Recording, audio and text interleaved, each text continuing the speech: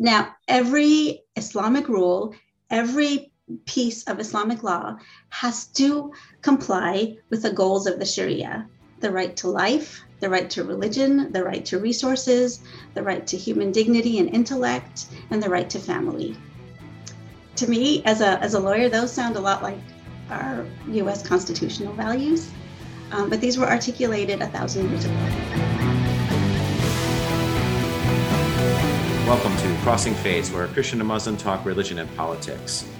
It's a Friday morning, and Matthew is on hiatus. His PhD classes started again, so he will be joining us next week. But we have a wonderful speaker. We have Ms. Sumbul Ali Karamani that's spending some time with us today. She's an author, speaker, and former corporate lawyer, and an expert in Sharia, who has just written the book Demystifying Sharia, which I read about 80% of. I'm going to commit to that. Although I was tested before this on how much I read, and I was like, well, because I was listening to it in the car, so I did not get to the end of it. So I'm going to fess up to that. But I wanted to welcome you to the podcast. Thanks so much for joining me. Thank you so much for having me. So we just had a wonderful conversation just to make sure that we were going to address some questions and so forth before, but I would like to just unpack a little bit about who you are and why this book was so important to you for you to write, and really your journey to writing this book. So I grew up in Southern California. I was usually the only Muslim that I knew around me. It wasn't that, it wasn't like 1929 or anything, but there just were not that many Muslims before, I would say, like 1970. So my parents had come early to the United States because my dad was a mathematician, and they needed mathematicians and scientists in those days, but it was generally really hard to come from the Asian countries. So I was usually the only Muslim that I knew, or that my teachers knew, or that my friends in school knew. And that means I ended up answering all the questions, right? Like, how many gods do you believe in? And do you put feathers in your hair and paint your face? And all sorts of questions. And, religion didn't come up that much when you're a kid, only if you have to say, I don't eat the pepperoni pizza because I don't eat pork because I'm Muslim. But as I got older and I started fasting for Ramadan, I had to explain what I was doing. I remember in high school, I was fasting, of course, no food or water until sunset. And I go to school only to learn that that was the day we were running the mile for the presidential physical fitness test. And I thought, how do I explain to my, old curmudgeon of a PE coach that, that I'm not supposed to run because I'm fasting? And I thought, I'll just run. And actually, I was telling a group of kids this story, and when sixth grader raised his hand and he said, "What was your time?" So anyway, Did you finish? Or I did finish. Was there somebody behind you, or were you crawling through? I don't remember my time.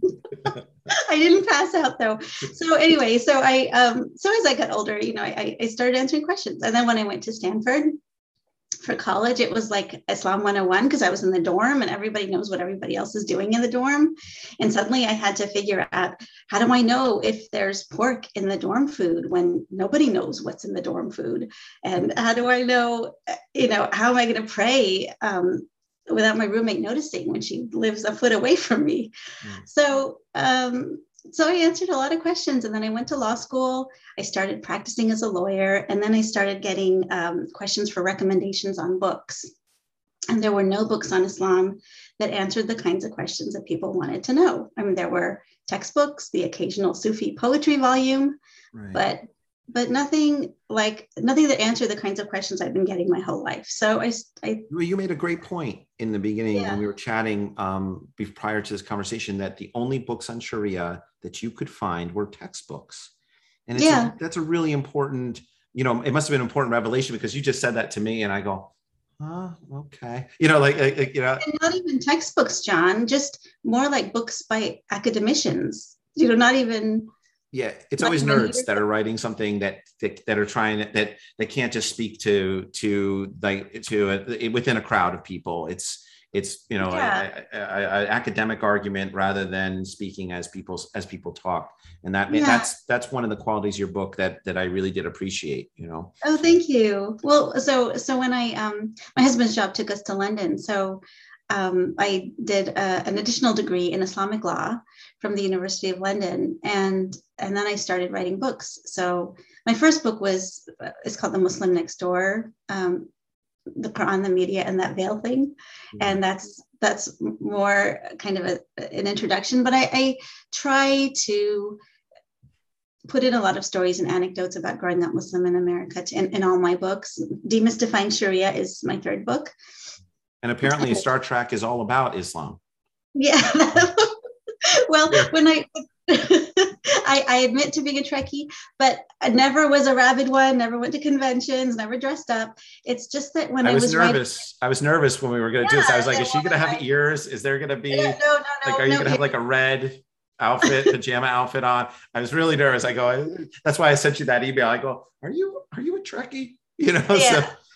No, it's more, it kind of surprised me myself, because when I was writing my first book, all of a sudden these Star Trek examples started sidling into my consciousness. And I thought, where are these coming from? And then I thought, well, of course, because Star Trek is about universal values and accepting aliens as friends and getting over language differences and talking about the human condition and social justice. And that's a lot of what I write about.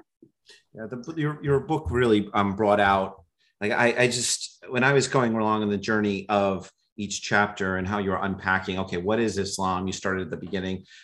It spoke a lot to what happened in my career. I was supposed to teach at FSI, the Foreign Service Institute, about Islam in a Afghan context or Iraqi context. Mm-hmm. I started teaching the class, and people would raise their hand and they'd say, what do you mean by Abrahamic faiths? And they're like, what do you mean by Islam? And so it was so we'd had to build the class to not only talk about Islam in a Afghan context, we had to go into what is Islam 101, and then Abrahamic faiths when people didn't understand the Abrahamic references. And so you bringing back, starting with Sharia and bringing it back to the beginning, talking about the Prophet and how the evolution of the idea of Islam came from not a dominant religion, but a very small religion that needed to convert people, right? And so there wasn't, Muslims weren't in charge of the world from the get-go, and so it was an amorphous sort of change into what it is that the community that exists today, particularly with the different maktabs, the different schools of thought. And so I really appreciate that component of your book. The necessity to do that. I think unfortunately there's a lot of talk about Islam and Muslims, but there's very little understanding of it. So, I always tell people, like, suppose you were in a country where you didn't know any Christians, you hadn't learned about Christianity in school, and yet every day you heard about the KKK and the Lord's Army in Africa and the abortion clinic attackers and the Hutari Christian militia and the CIA. That you might think you knew about Christianity because you heard about Christians every day, but you wouldn't know about Christianity. You would just know about the KKK and the Lord's Army in Africa. So that is the same situation with respect to Muslims. We hear every day stories about Muslims, usually in a violent context, and yet there's very little understanding of who Muslims are, what they believe, what they do. Back to your point about Abrahamic faiths, Muhammad, when he first started preaching in the year 610 or so, didn't think of himself as preaching a new religion. He thought of himself as preaching the religion of Abraham, the religion of one God. That's what he was preaching. And people don't realize that Islam accepts Judaism and Christianity as part of Islam, as part of its own tradition, and that we revere all the Judeo-Christian prophets. And after we say the name of Jesus, we say peace be upon him. And after we say the name of Moses, we say peace be upon him. Yeah, no, it's an important, I think an important aspect. I get a lot of heat from talking about the Abrahamic faiths, and I have an assertion that I'm writing a paper on right now that I've been told not to write, and it's basically how the Jewish Jesus movement was expelled from Jerusalem, from the Roman realm, and what happened to them. And so I think there's a lot of connectivity between the Jewish Jesus movement and how it morphed into Islam. I think there's a huge connection there. Although I have Jews and Christians who said, don't even think about going into that subject, but the connectivity is there. And there's actually archaeological evidence. But I think that the idea of the Judeo-Christian values is exactly what you're saying, about how there's a purposeful and indiscriminate propaganda going on that tries to separate Islam from these other religions, and create a completely different narrative. But well, the Quran considers Jews and Christians and other monotheists to be believers, not infidels. The Quran says that Jews and Christians and Sabians and those who believe in God and the last day shall go to heaven if they do good. So yeah, but I think people don't know. I always say, when people say, some people start pulling out quotes of the Quran, I say, well, have you read it? Have you read the whole thing? And if they find something that you don't like, have you read on? And have you read before? And you mentioned this in your book. It's like, I always say, read on. But I always say, look, if you just pick up the Quran, it's like picking up Shakespeare with having no understanding of the language. Are you going to understand it? Probably not. And the Quran is many times older than Shakespeare. Right.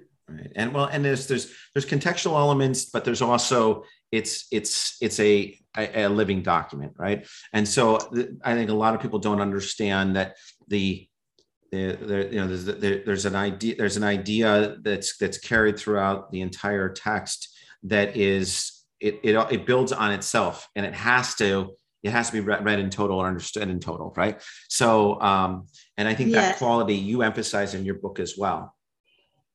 Yes, you do have to read it. You have to read the whole thing because it is intratextual, right? And it's elusive. It is poetry. It doesn't narrate a story. It alludes to other historical events. It alludes to the Bible sometimes. So you need to understand those allusions. You can't just understand it on the face of it.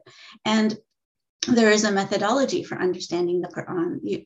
There's not you have to the sword verses, the fighting verses are the ones that are always quoted by people who are wanting to prove that Islam is violent. And yet those were in a very specific 7th century context. Those were in response to what was happening in the 7th century.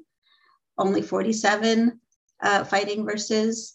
There are only 47 verses that have anything to do with fighting out of the 6,000, I think, 320 total verses in the Quran. I mean, that's less than 1% of the Quran has to do with fighting. Many more verses have to do with forgiveness and compassion and actually interfaith understanding. There's a very famous verse that says, God made you into different nations and tribes so you could learn from one another.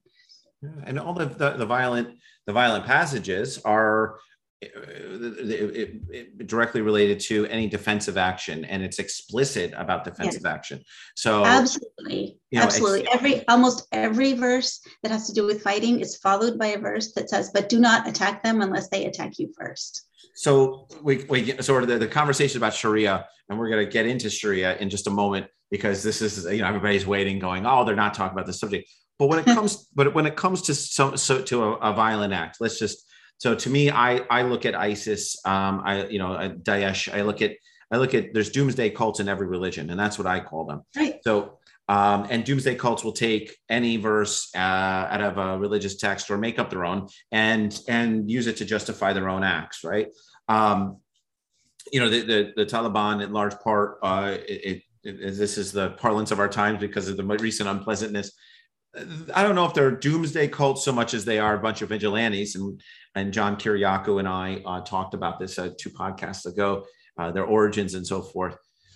How do you, what's your take on this? So, I look at it as people claim to be Muslim, but once they violate the maxims, they cease to be Muslim. They're a doomsday cult.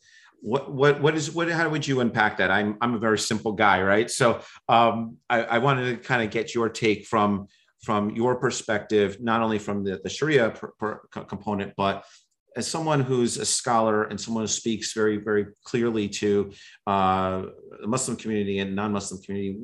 How would you explain that to the response that's going to come, certainly in when we post this podcast about violence in Islam, and they're apologists for what's actually going on, but the reality is that Islam is a violent religion.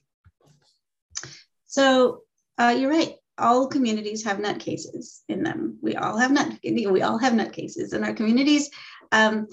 So it is a matter of consensus, right?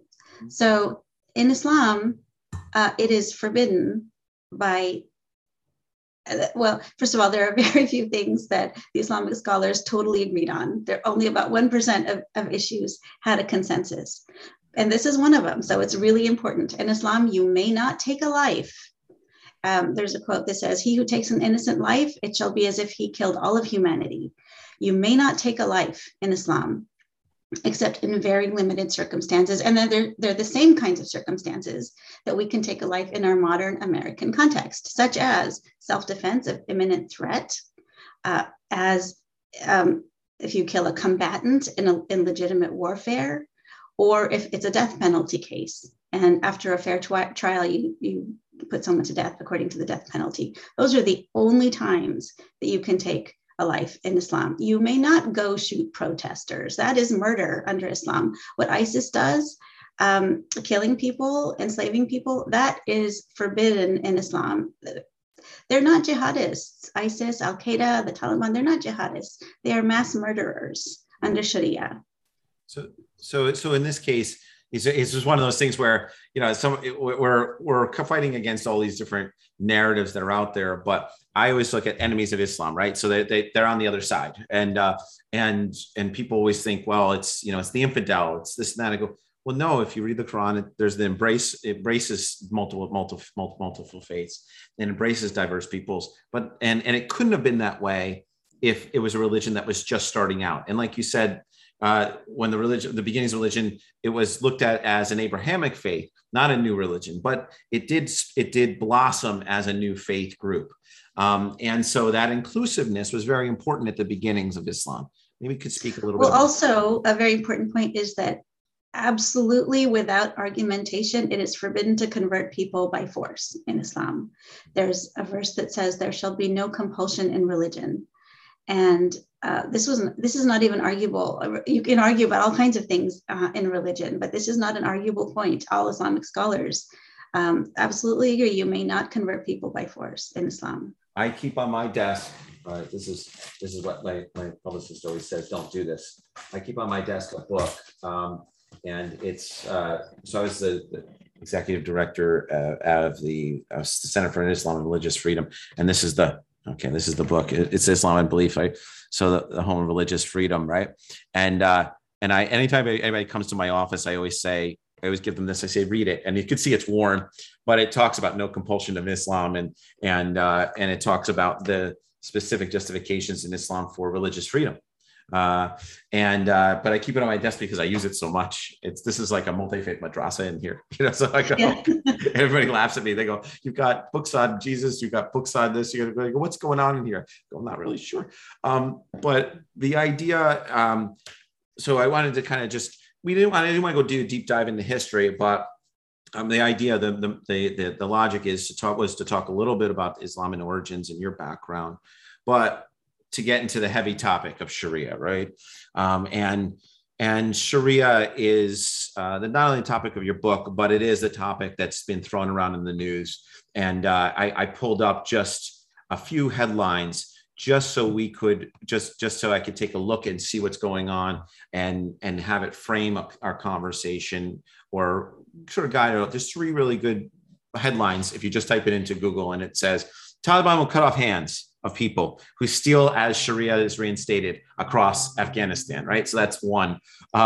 2, 2 is Sharia. What is Sharia? Islamic law shows how Muslims shows Muslims how to live and can be a force for progress, which is a really positive one. And then there's another one that says, is the Taliban treatment of women really inspired by Sharia? So sort of 2 opposing, and then one that's kind of sort of stuck in the middle. And is it or is it not? And so these are top stories. You just type in Sharia on Google, and I don't know how their equation works, but it's something that's talked about a lot. It's something that makes headlines. So let's unpack Sharia. Let's talk about what it is and what are the misconceptions, and why is it making headlines right now with regard to the Taliban and the recent current events.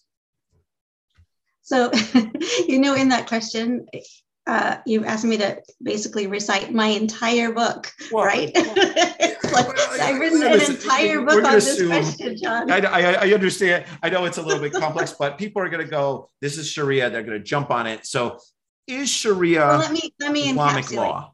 Let's just start with that. So you'll have to bear with me and just let me talk for a bit, because this is not a topic you can say in 25 words or less. So let me just give you a brief overview of what Sharia is. So first of all, the word Sharia does not have a fixed meaning, and this is what causes some of the confusion. Literally, Sharia is an Arabic word that means the road to the watering place. If you're in the desert, that's the road you want to be on. In religious terms, it means the righteous path, the path that you want to be on to be a good person. It's the road of God, the path of God, the way of God. So early Muslims in the 7th century, after the Prophet died, when the Prophet was alive, they just asked him their questions. But after he died, early Muslims were faced with this question, like, what do we do to be on the path of God? How do we act to be on the path of God? And early Muslims had 2 clues. They had the Quran, which is the holy book, the Muslim holy book, which Muslims believe is the literal word of God.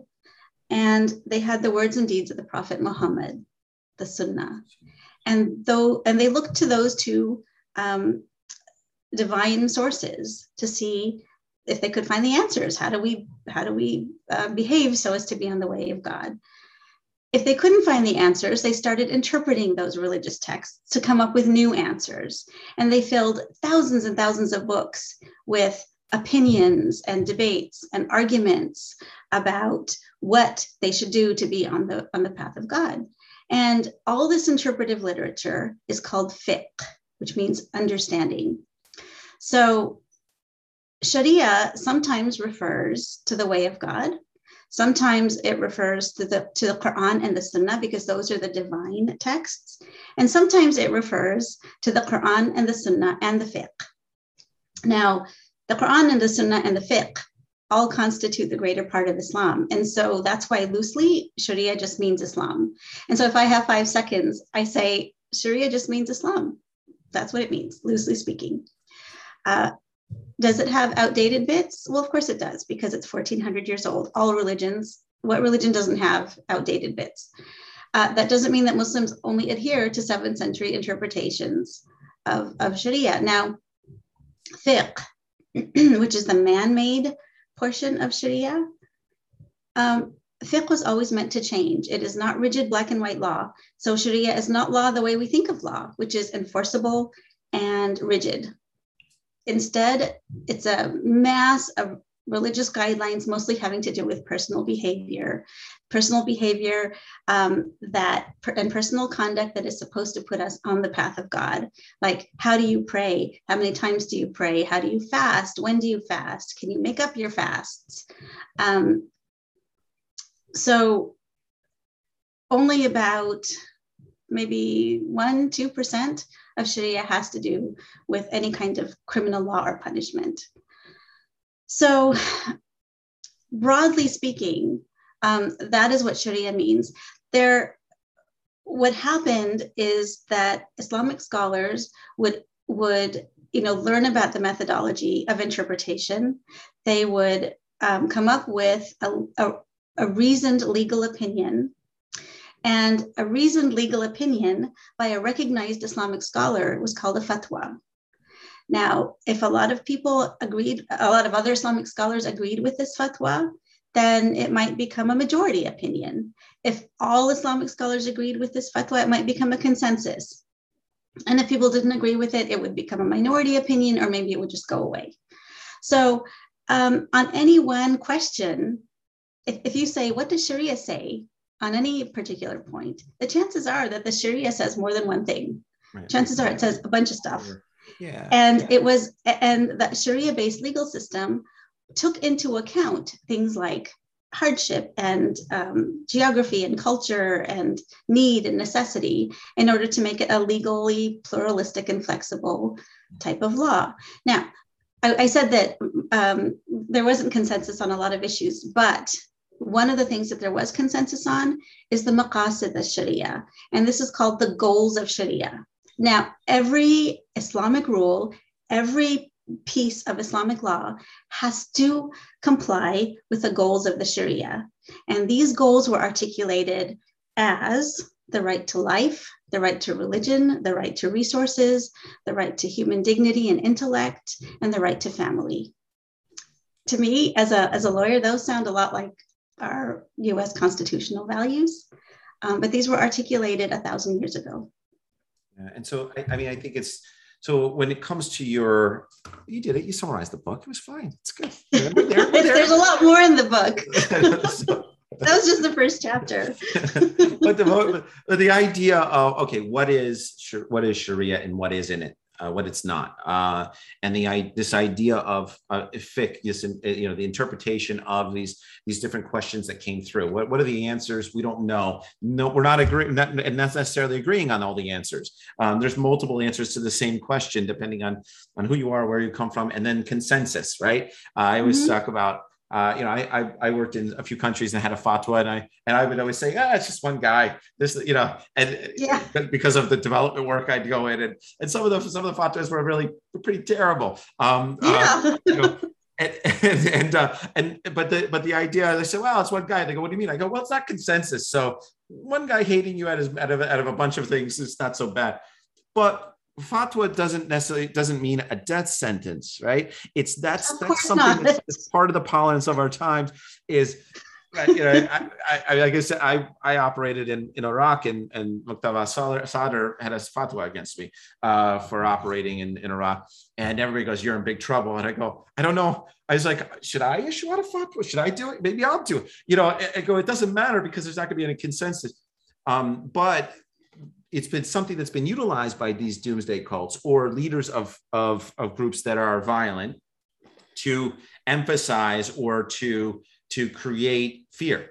First of all, a fatwa is a reasoned. It's non-binding. It's a reasoned legal opinion by a recognized Islamic scholar. So Osama bin Laden he's dead now, but he could have issued a fatwa, but it's not a valid fatwa because he's not a recognized Islamic scholar. Right. But that's a great distinction to make. So if someone issues out a fatwa, it might get a headline, but in the Muslim community, no one cares. Right. So it's, and that's what I would always say is that Jimmy Corn, I go, I don't really, this guy he's not a recognized scholar. He might have a group of people that follow him, but that doesn't mean that he's recognized within Islam, particularly like, we're talking about the diversity of Islam. No two Muslims are the same. And even within the same school, they're not.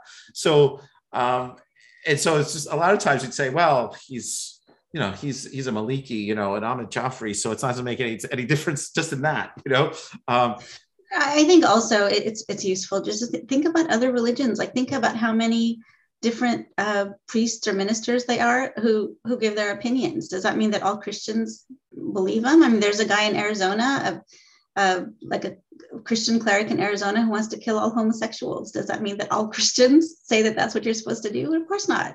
Right. So, I think that has to do with that the early part of our conversation about there's not a lot that's known about Islam, and there's this want or this this drive to say it's a monolithic block, that where all beliefs reside in one pot, and everybody's following that one belief system, and it's defined by and driven by the news and driven by the propaganda that's behind the anti-Islamic propaganda. So when it comes to Sharia and how we unpack this a little bit, we talk about Sharia and law, because it gets mixed, and we've talked a little bit about this. When Taliban will cut off hands of people who steal, as Sharia is reinstated across Afghanistan. Just unpack that statement. It's a stupid headline for our listeners, because okay. that's the first thing that gets hit. So you're an authority. I'm just a guy who's done some development work. So tell me what's going on with that statement in your mind when you hear it. Okay, so first of all, throughout Islamic history, and we're talking 1400 years, at least the first 1,000 years of Islamic history, the Sharia-based legal system was in effect in some form. Colonialism dismantled it. But when it was in effect, it was not enforced by the state. Like, morality was not enforced by the state.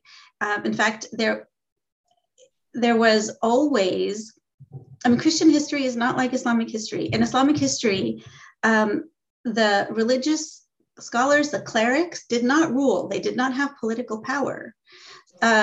Unlike, in Europe, when you had very powerful bishops and cardinals. And so Islam never had a pope who had a political, who had political power and a political agenda. You had the ruler, you had the ruler enforced laws like taxes and market regulations. And the religious scholars developed the religious law. And they were often at odds with each other, because if the religious scholars didn't think that the ruler was a just ruler, then they would oppose him. And there was a big argument in early Islam where the ruler wanted to impose religious law, where he wanted to have, the caliph wanted to have power himself to impose the religious law. And the religious scholars fought him. And there was a big argument, and the religious scholars came out the winners. And after that, they had the religious authority, and the ruler ruled, but did not have the religious authority. So first of all, that's important to understand. Secondly, the way that the Sharia system worked is that, well, do you want me to talk about criminal in particular? Well, if you had a question, so if I had a question about say, can I get a divorce? I would go to my local mufti and I would say, can I get a divorce? And the mufti would give me an opinion. And if I didn't like it, I could go to another mufti and get his opinion, and it might be different. I could go to another mufti who belonged to a different school of law, and I'd get his opinion. And then I'd choose the one that was advantageous to me. And then if my husband didn't go along with this, then I would take it to the judge, and the judge would enforce this fatwa that I wanted to enforce. That's how it worked. That's how the system worked. It wasn't enforced. So the Taliban or Iran or Saudi Arabia, these states that want to enforce their version of Sharia, that is not Sharia. That is not how it was meant to operate for 1,000 years. The state was not meant to enforce Sharia. So just what I say is that there's no Sharia anywhere in the world. It's gone. It's gone. I mean, Sharia as the way of God, of course, that's not gone. But Sharia as a legal system, that is gone. It was never meant to be imposed by the state, because that's a theology. And Islamic lands historically were never theologies. What states are doing now, whether they're the Taliban or Iran or Saudi Arabia, they're taking bits of Islamic sounding provisions and tacking them on to their, in Iran's case, civil code. Most Muslim majority countries have civil codes and constitutions. In fact, all of them are constitutional states, mostly based on civil law, based on the French system of law. And so they have these civil codes and constitutions, and then they take Islamic sounding provisions like, I don't know, women have to cover their hair, and they tack them on. That's not Sharia. That's not how it worked. It's ridiculous. It's like taking a context from it's like taking a rule out of its historical context and tacking it onto a modern civil code. Oh, so I was going to say the Taliban, they don't know what they're talking about. They don't know what Sharia is. The Taliban came from, I mean, they were trained. A lot of them are illiterate. A lot of them are orphans from all the like 50 years of warfare in Afghanistan. They went to madrasas, religious schools. They're called madrasas, religious schools that were actually changed from theology into military training. So, and that's a long story too, but so they don't know Sharia. And all they're doing is they've heard of all these draconian punishments, and that's what they're going to enforce. And there's nothing new about a nationalistic or power-hungry organization that uses religion to justify violence. There's nothing new in that. So in most religions, stealing is wrong. Okay. And yes. So like this is a good example, right? So the Taliban will cut off your hands of people who steal as Sharia is reinstated. Most people, most religions, most groups, whether they're secular or not, or religious, believe that stealing is wrong. Yes. And the punishment is usually up to the ruling entity, the governmental entity. And in this case, the Taliban are a violent group of vigilantes, right? And who have taken the seat of power in Afghanistan. And so their punishment is going to be harsh. So it has nothing to do with Sharia. It just has to do with who they are as a group rather than Sharia dictating to them that hands need to be cut off. That's right. So let me tell you, under Sharia, yes, theft is wrong. You're not supposed to steal. But historically, it was almost never that anyone's hands would be cut off. So the amputation for hands is not even clear that it's supposed to be amputation. That was the historical punishment. But even in the 7th, 8th, 9th centuries, the restrictions around a conviction for theft were so voluminous that it was almost impossible to ever prove a case for theft that entitled this penalty. So you had to have 2 eyewitnesses to the theft itself, and yet the theft had to be surreptitious. So that in itself is a conflict, right? How can it be surreptitious if you have 2 eyewitnesses to the theft itself? Moreover, it couldn't be, there's pages and pages of things it couldn't be. It couldn't be, the theft couldn't be of a dog. It couldn't be of something that was in the wrong place. Like if it was jewelry in a barn, it didn't count. It couldn't be anything from that you might have had an interest in that, for example, that your family might have owned. It couldn't be anything. I mean, there are just long lists of what it couldn't be, so that it was almost impossible to satisfy all these requirements. And even if you did, then all the thief had to do was say, I own this property. And then whatever the circumstantial evidence was, the court would set aside the amputation punishment. Historically, if there was a thief, they were usually flogged. Historically, thieves were not executed or amputated. There are stories of the Caliph Omar in the 7th century where people would bring a thief in front of him, and Omar would say, "Did you steal anything?" Say no, because he didn't want to hear confessions. Because, these punishments are called the hudud, and the Prophet Muhammad said, as much as you can, ward off the hudud, and if there's any doubt whatsoever, then you must let the person go, because forgiveness is better. And the Islamic scholars went out of their way to take this to heart and make it into a legal maxim. So almost, this didn't happen, and people didn't get amputated. In fact, both execution for adultery and amputation for theft were almost unheard of before the Saudis brought it back in the early 20th century. So what the Taliban are doing is just nonsense. Oh, also, in all criminal penalties like this, even if there was just incontrovertible evidence, still, if the court decided there was even 0.5% doubt, then the judge could just set aside the punishment. And in fact, if the thief or the adulterer or whoever it was repented, the court could set aside the punishment. So who can't repent? Like, who's incapable of repenting? Of course you would get out of this punishment. So like the Taliban just take the law into their own hands. There's no fair trial. There has to be a trial. There have to be witnesses before any of these punishments are implemented. They don't do any of that. Yeah. So they're criminal thugs. Yeah. So it's an important distinction to make, because anybody can say they're implementing whatever law or using whatever backdrop of a law, for example, Sharia, and they could be saying that they're exacting punishment in accordance to, which takes responsibility off of them. And then it puts it on the ummah, right, the community, and that's what's been happening here. And that's why I thought what would be really important to kind of just, like you said, read some of these headlines and see what's going on. But there's a great headline that says, "What is Sharia? Islamic law shows Muslims how to live."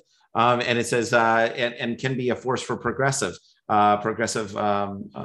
societies. And I think that's, as well as it, and so I think there's an interesting counterbalance here. Of course, they're from two different sources.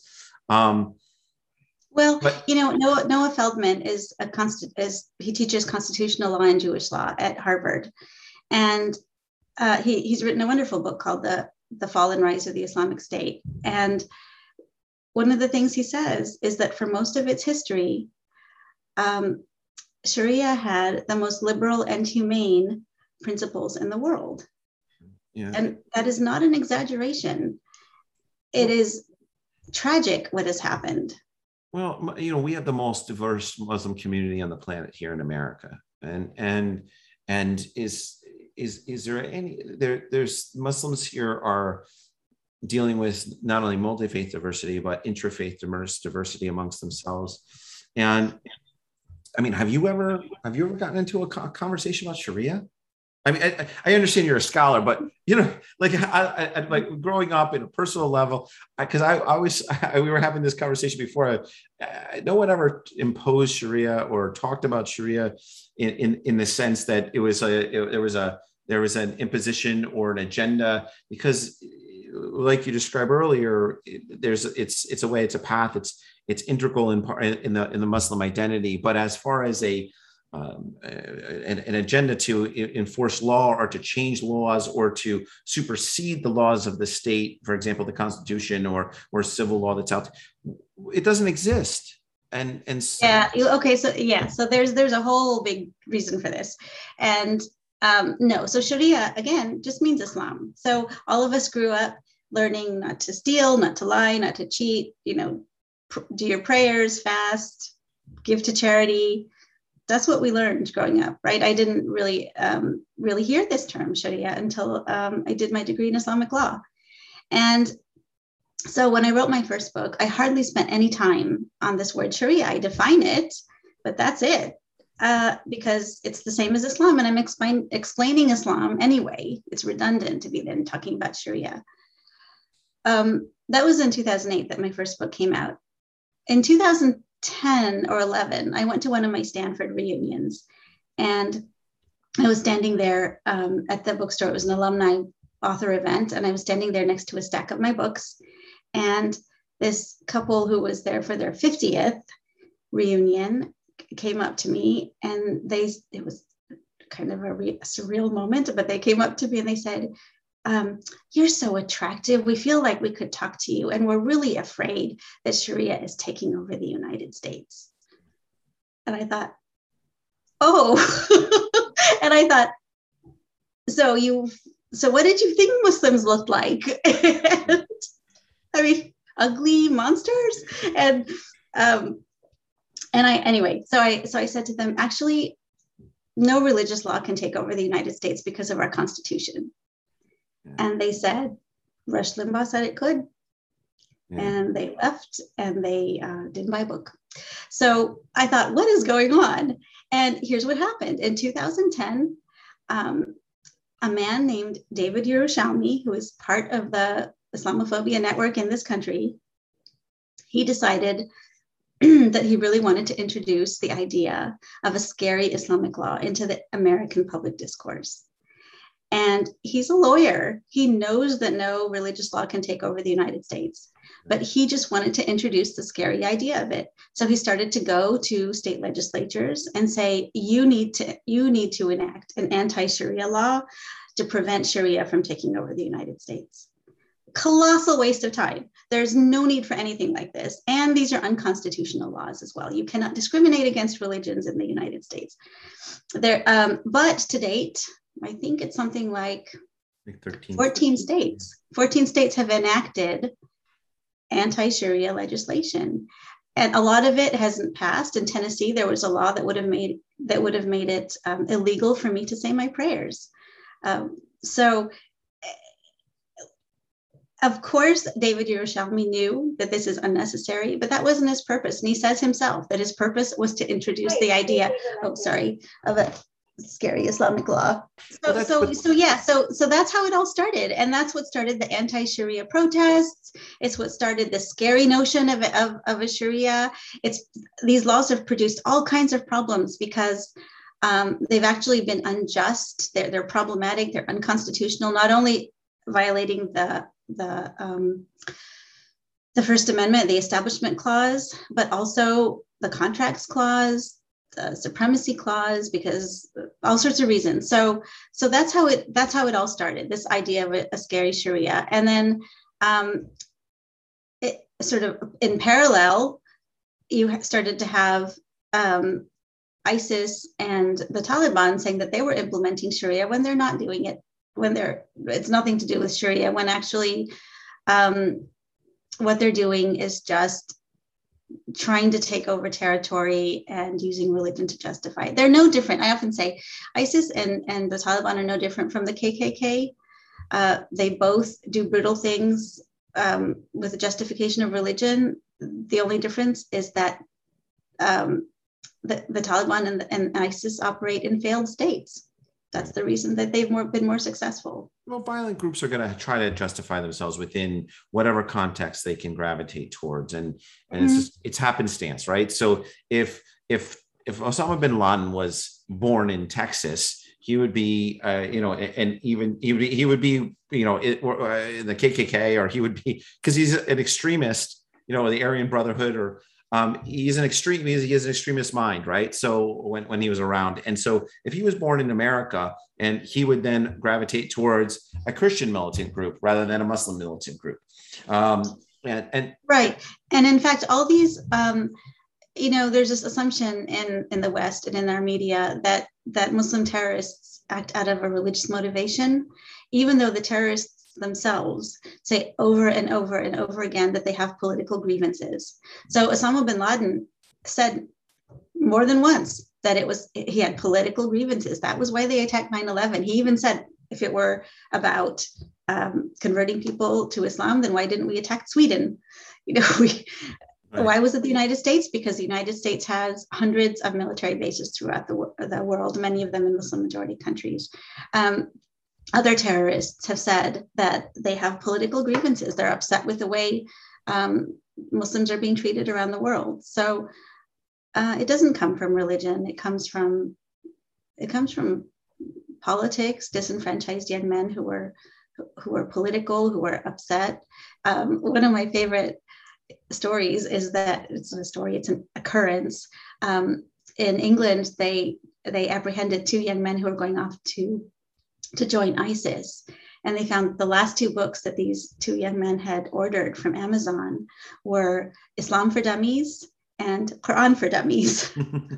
So clearly don't know much about religion. Right. They're just going to join ISIS for the power. Right. Or the adventure, or they feel disenfranchised and it's something to do. There's a criminal sort of terrorism expert named Mark Sageman, who has always studied it. His parents were Holocaust survivors, and so he's always been interested in violence. And he pretty much says that there are 4 stages to terrorism, and one is that Muslims see that the state of the world and they see that Muslims are being treated badly in the world. They buy into this idea that the West is at war with Islam, which is something that American pundits are confirming all the time. They maybe have a personal incident then, like they're discriminated at work or somebody says something to them. And then the fourth stage is that they join up with militant networks. So that's how it works. Yeah, it's not a unique necessarily to Islam, right? So we have all these militias within the country. I mean, we have January 6th. We have the March on the Capitol building, and I have a T-shirt that says, "This is why we can't have nice things," and it has the picture of the Capitol building. And so, so I wear it every once in a while. People go, "That's so right. They can't have nice things." I appreciate you taking the time to discuss some of this stuff. It's not an easy topic. I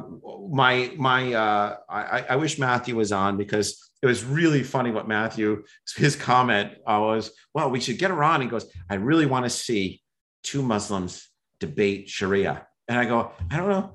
I was like, no, I don't know if there's a debate over Sharia. I didn't know.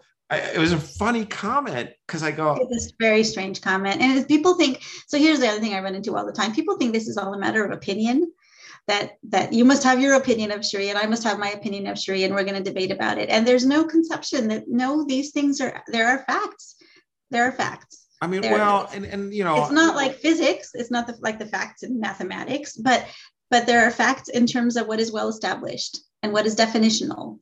Right. And the interpretations. So fiqh, the idea that you can gravitate towards whatever interpretation. And one thing that's clear is, like, you talk to 1 to 2 Muslims, you get 10 opinions, right? So the problem is that none of us agree on who we are and what we're about. I was waiting for a little bit. I go, because I'm smiling, I was defiant. Oh my gosh, just gonna ask a question about the living among. And so, because we're different, right? So I always say that we're Islam after hours. That's who we are. And it's and everybody goes, "What are you talking about?" I go, we're a little bit different. And so because we have a guy, and so, but that's part of the beauty of who we are. We have this identity that allows us to make the judgment calls based on what we believe to be the core tenets of not only the faith, but the community, and the community, belonging to the community, and the self-governance of the community is not unique to Islam, but like Shia, we follow specific leaders that are constantly telling us, okay, this is what it means right now. And the living Imam for the Aga Khan tells us what things are happening for now, and it contextualize things for now. And in the Sunni state, there's all types of religious leaders. Yeah, and all Muslims, whether they're Sunni, Shia, or sub categories of those, all Muslims, practically speaking, the authority is in the religious scholars, whether it's in the living Imam, whether it's in the religious scholars, the people who say, here's how you interpret the Quran now, here's how it's, the Quran is not static, it's applicable to all times, all places. And the people who say, yes, here's what, how we interpret it, those are practically speaking, those are religious scholars throughout the Muslim world. And sometimes I tell people, the Ottoman Empire, in the nearly 600 years of the Ottoman Empire, only one person was ever executed for adultery, and that was a very controversial political incident. What was I was going to say? I forgot what to say. Yeah. So. But the Ottoman Empire, the Ottoman Empire decriminalized homosexuality in 1958, over a century before the United States and England, right, for example. Yeah. And people don't know any of this stuff, and they just focus on sensationalist headlines. And it's like my previous example. It's like if the only time they covered Muslims was when the Hutari Christian militia did something. Yeah. That's what it's been. Well, I think that I think it's a useful conversation, because here we are, like I said, there's no disagreement, I guess, on Sharia, that there was no debate. No.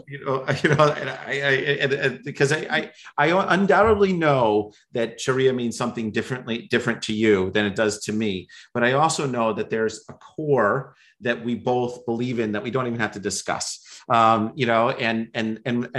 think the rules can be different. Right. So Sharia means what it means. Right. And there is really no arguing about that. But the individual fiqh rules can be interpreted differently by different people. Yeah, the interpretation, those elements, and who you listen to, what opinions, what goes on, is a completely different deal, and it depends on the individual. And I think that's an important distinction to make, just like in any faith group, right? So in Catholics will gravitate towards a conservative priest, whereas others will gravitate towards a more liberal priest. And there's no difference in that. And canon law isn't really brought up in Catholic churches. So no one's saying, when it comes to canon law, let's debate about this canon. And I think that's an important distinction. But that was the comment that was made with Matthew, and I'm throwing him under the bus a little bit. But I said to him, I don't think we're going to I was like, it doesn't work that way. It's not like a debate on statutory elements within the law, within Islam. Should we be cutting off hands? No. That's not a thing. That's not a thing. It's unfortunate that the remarkable thing, there are only 4 punishments there are only 4 capital crimes with punishments listed in the Quran.